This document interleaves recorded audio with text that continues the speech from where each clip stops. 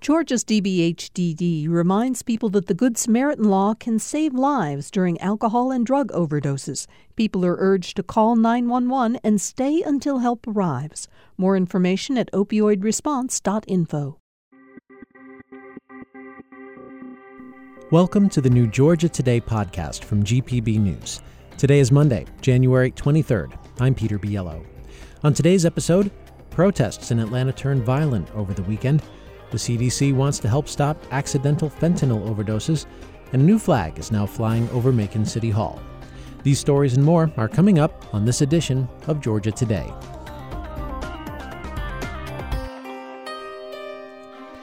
A Fulton County judge is weighing how much of a recent report from the Fulton County grand jury investigating election interference should be made public.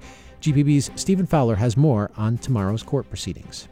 For the last 8 months, the special purpose grand jury requested by Fulton County District Attorney Fonnie Willis has heard testimony from countless witnesses about efforts to overturn the 2020 election in Georgia. The grand jury can't issue indictments, but can write a report with recommendations. So now, Fulton County Superior Court Judge Robert McBurney will hear arguments from the DA's office, as well as potential targets of the investigation, about what, if any, parts of that report should be public. A group of news outlets has also filed a motion arguing the entire report should be made public. For GPB News, I'm Stephen Fowler. A protest turned violent in downtown Atlanta on Saturday night in the wake of the death of an environmental activist who was killed last week after authorities said the 26-year-old shot a state trooper. Masked activists dressed in all black threw rocks and lit fireworks in front of a skyscraper that houses the Atlanta Police Foundation, shattering large glass windows. They then lit a police car on fire and vandalized other buildings with anti-police graffiti. The violent protesters were among hundreds of demonstrators who had gathered and marched up Peachtree Street to mourn the death of the protester, Manuel Terán. Terán was killed last Wednesday as authorities cleared a small group of protesters from the site of a planned Atlanta area public safety training center that activists have dubbed Cop City. The Georgia Bureau of Investigation has said Terán was killed after shooting and injuring a state trooper, but activists have questioned officials' version of events, calling it a murder and demanding an independent investigation. The GBI says it has received confirmation from a firearms transaction record that in September 2020, Terán legally purchased the firearm that was used in the shooting of a GSP trooper. Word of Saturday's protest has been widely circulated ahead of time on social media and among leftist activists, with some passing out flyers that read, "Police killed a protester, stand up, fight back." A police statement said the protesters damaged property at several locations along Peachtree Street, a corridor of hotels and restaurants, adding that several arrests were made and order was quickly restored to the downtown space. Atlanta Mayor Andre Dickens says peaceful protests are welcome in Atlanta, but violence will not be tolerated.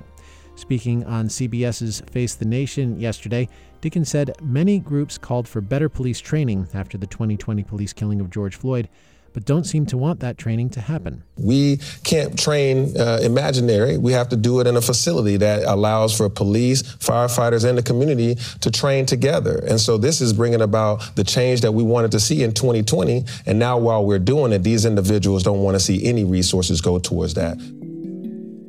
According to the Centers for Disease Control and Prevention, U.S. life expectancy fell for the second year in a row. They cite 2022 deaths from COVID-19 and drug overdoses, but as GPB's Ellen Eldridge reports, a new program could address at least one of the causes. Fentanyl is a deadly opioid that is increasingly found in illegal drugs like pain pills, cocaine, and even marijuana. Daryl Carver with the Fulton County Board of Health says they will partner with organizations to provide fentanyl test strips so people can check drugs for its presence. The campaign will also connect people to other resources. Eventually, when they keep coming back to us on the regular for these tools and we build a relationship with them, it's really easy to then build a relationship of trust and support so that when people are ready to make other decisions in their lives, we're here for it and can help navigate them accordingly. Free fentanyl test strips are available in health centers where folks can receive HIV resources. For GPB News, I'm Ellen Eldridge. Leaders of Macon-Bibb County raised the flag of the Muskogee Nation of Oklahoma over Macon City Hall Friday in a public ceremony between local and tribal leaders. GPB's Grant Blankenship explains. The bond between Macon and the Muskogee Nation has strengthened during the effort to create Georgia's first national park at the Atmoogie Mound site, which the Muskogee considered part of their ancestral home. But as a nation, the Muskogee have not lived in Georgia for 200 years, as was explained in the reading of the land acknowledgement the Bibb County Commission recently voted to enshrine into the county code. In 1821, the Muskogee Creek people were forced to relinquish this land. In his remarks, Muskogee Principal Chief David Hill said people may then wonder why he and others still feel a connection to Georgia. This is where our people are buried. Our stories are still here. Unless some future county commission votes to remove it, the flag of the Muskogee Nation will fly above Macon City Hall forever. For GPB News, I'm Grant Blankenship in Macon. A collaboration between the Bibb County Sheriff's Office and one of the state's largest providers of mental health care will create the first mental health co-responder unit in central Georgia. GPB's Sophie Gradas has more. Signatures on a couple of agreements made Bibb County's mental health co-responder unit official last Wednesday. Okay. All right. It's like buying a house. The new partnership between law enforcement and River Edge Behavioral Center will help officers better respond to mental health crises by placing experts within easy reach of officers. William Barnes is the senior director at River Edge. We only have funding for one person, but we know it's a 24-hour issue. So 24 hours a day, the sheriff's teams will be able to call our facility and get a consult when our person isn't available. People who need additional support after intervention will be transferred to a new River Edge Mental Health Center rather than to the county jail. For GPB News, I'm Sophie Gradas in Macon. Protesters who have been camped out for months in opposition to the construction of a police training center in an Atlanta forest are mourning the loss of Manuel Terán. The 26-year-old protester was shot and killed last week by law enforcement who claimed Terán shot first, wounding a state trooper. The shooting has inflamed tensions between protesters and police, which persisted over the weekend as a protest in downtown Atlanta turned violent. Joining me now is David Peisner, who's been covering the story for the Bitter Southerner. He spoke with Terán and other protesters for months. Thank you very much for speaking with me, David. Thanks for having me. Let's talk a little bit about Manuel. Over the course of your reporting, you got to know them, and we should mention that we are using they-them pronouns for Manuel Terán as they preferred. Who was Manuel Terán to you? Manny was first and foremost a source. They were someone I met when I first went down to start reporting on what was going on down in the forest. Manny was an intelligent, thoughtful, funny, self-aware person. I didn't know Manny socially. We weren't friends, but we did spend a lot of time talking. I wouldn't presume to be able to speak for Manny or for the Defend the Forest movement or for even the wider movement of people, activists who are trying to protect the South River Forest. I was a journalist working on a story. As far as I understand it, Manny was not from Georgia. I imagine in the course of your conversations with them, you spoke a bit about their motivations, why they were there, why they were protesting. What did they say about why they were there? On a very specific level, Manny came to the forest for what they called a week of action. These were things that the forest defenders would have to kind of promote what was going on down there within the sort of activist community. And when was that week of action? I don't know exactly. It was this conversation I had with Manny would have been in August, and they had been down there at least several months at that point, but it could have been at any time, probably early in 2022. Mm-hmm. But Manny had come down for the week of action, and as they put it to me, really just fell in love with the forest and fell in love with living there. The way they put it was, I love being a forest hobo. So really fell in love with the forest, but had a really deep commitment to environmental and social justice issues. Mm-hmm. And you spoke with other people protesting in the forest as well. I'm wondering how much Manny's motivations were shared by those you spoke with. They were broadly shared. I mean, I think that would be the case. It's a tricky thing because this movement is an autonomous, decentralized movement. So there are no leaders. There's no one's in charge of anyone else. And so everyone's essentially, part of a movement, but not really part of a group, if that makes any sense. If someone else's tactics don't match their tactics, so in other words, if somebody is setting fire to construction machinery and someone else doesn't agree with that, those people can coexist in this same movement without sort of taking responsibility for that person's actions. This is kind of a complicated setup, and it's one that is a distinction that people outside this movement do not make. It's been a little bit of a problem because certainly elected officials, police will paint the movement in broad strokes as being violent or destructive, even though the movement will sort of lean on this autonomous, decentralized structure to say, look, I'm responsible for what I do, not for what anyone else is doing. In reality, the distinctions aren't being made broadly, and the whole movement gets tarnished by these sorts of actions, I guess. You write in The Bitter Southerner that Manny was against violence in protests.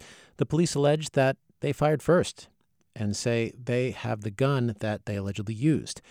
So how do you square what they said about their position on nonviolence with what the police are saying now? I mean, there's a disconnect for me, too. We spoke at length about nonviolence, about nonviolent resistance, about tactically how nonviolence was the only way that this was going to work. The way Manny put it, and I don't remember the exact quote, but it was something to the effect of, we're not going to out-violence the police. They're good at violence, we're not. For me, the way that I have to reconcile that is one of a couple of ways. One, the official narrative is not correct. I should say, I have no idea what happened. If it did happen that way, if it did happen exactly as the police laid out or close to as the police laid out, there are a couple of ways I could think about it, which is that, one, Manny was playing me, that they were telling me what they thought I wanted to hear, what they thought would look good in print, and that is an absolute possibility. There is also a possibility that Manny's views changed. You mentioned that this is a decentralized movement, and to some extent that could be problematic for those, especially those who want this to be a nonviolent movement. Does that decentralization also make it hard to actually sit down at the table with law enforcement? Because whoever you have at the table with law enforcement doesn't have any sway over those who refuse to negotiate and who have just one goal, all or nothing, in mind. Sure. I mean, that was so many conversations I had during my reporting. If no one can negotiate, the way I put it was, it's unreasonable by design. Like, no one can negotiate. Sure, you could, there were people who had been down there longer, who had sort of more moral authority maybe within this group. And maybe the police or law enforcement or politicians could have sat down with them and said, is there something we could work out? My guess is that they wouldn't have even sat down with them. But let's say that they did. They had sat down with them, and that person might have said, okay, what the politicians and the police are offering here is reasonable. They're going to shrink the footprint, or maybe they're going to move this to someplace else. There's a parking lot in DeKalb County that's not being used, and they're going to move the whole thing there, and there's going to be no destruction of a forest. And that sounds reasonable, and we agree with that. That person has no authority to then say, all right, we're leaving. But some people just liked living down there. Some people literally said to me, I'm not leaving no matter what. This is my home now. I like living in the forest. And I think that's really problematic for this movement because, those people would say, oh, well, it's squatters' rights. Why, this is public land. Why shouldn't I be? Okay. Like those are legitimate arguments to make, but that's not the arguments that are being made sort of by their allies outside the forest. And there's such a movement, a sort of impulse to turn this story into two sides, that there's the forest offenders and there's the cops. And, you're on one side or you're the other. And unfortunately, that's the way it kept going until the forest offenders and the cop had this confrontation and 2 people were shot and one of them was killed. But there are actually a lot of other people involved, a lot of other, people on both sides. Who would those be? Those would be, local activists. local activists. People who care but are not parked in the forest right now. Right. People who weren't living down in the forest, but they lived nearby. They were concerned about policing issues. But they weren't necessarily about we need to abolish the police. There are South River Watershed Alliance, the South River Forest Coalition, a group, the Great Park Conservancy, which is on the other side. They wanted to see development in their neighborhood. These are some people who live nearby. The area this is in has been neglected for years and years and years. And they wanted to see positive development, a new park, and I don't think that those people are unreasonable. And if you could have gotten the reasonable people talking, maybe this doesn't come to the point that it came to. David Peisner has been writing about the protests over Atlanta's plan to build a police training facility in South River Forest for the bitter Southerner. You can find a link to his work at gpb.org. David, thank you so much for speaking with me. Thanks so much. A recent merger between Kroger and Albertsons has led the companies to close stores in several states, including in Georgia. GPB's Amanda Andrews explains how Metro Atlanta officials are helping residents after one store, affectionately known as Little or Baby Kroger, shut down after more than 20 years in Decatur. Downtown Decatur is known for its walkability, but the Kroger, the last supermarket within walking distance for many residents, closed last month. In response, the city of Decatur and the local Publix are teaming up with Let's Ride Atlanta, an electric shuttle service, to offer rides to the nearby Publix through mid-April. Operations manager Shondell Cooper says their rides will help reach seniors that public buses don't service. There's no routes that come from, a lot of these senior home communities directly to the Publix. It's just a more convenient way for a lot of folks to have a bit of more on-demand service. Kroger also closed a store in Buckhead, mirroring a national trend of mergers and subsequent closures. For GPB News, I'm Amanda Andrews. And that is it for today's edition of Georgia Today. If you haven't had a chance to subscribe to the podcast yet, please do so now, so that way we pop up in your feed tomorrow. And if you've got feedback, we'd love to hear it. Email us at georgiatoday@gpb.org. I'm Peter Biello. Thank you so much for listening. We'll see you tomorrow.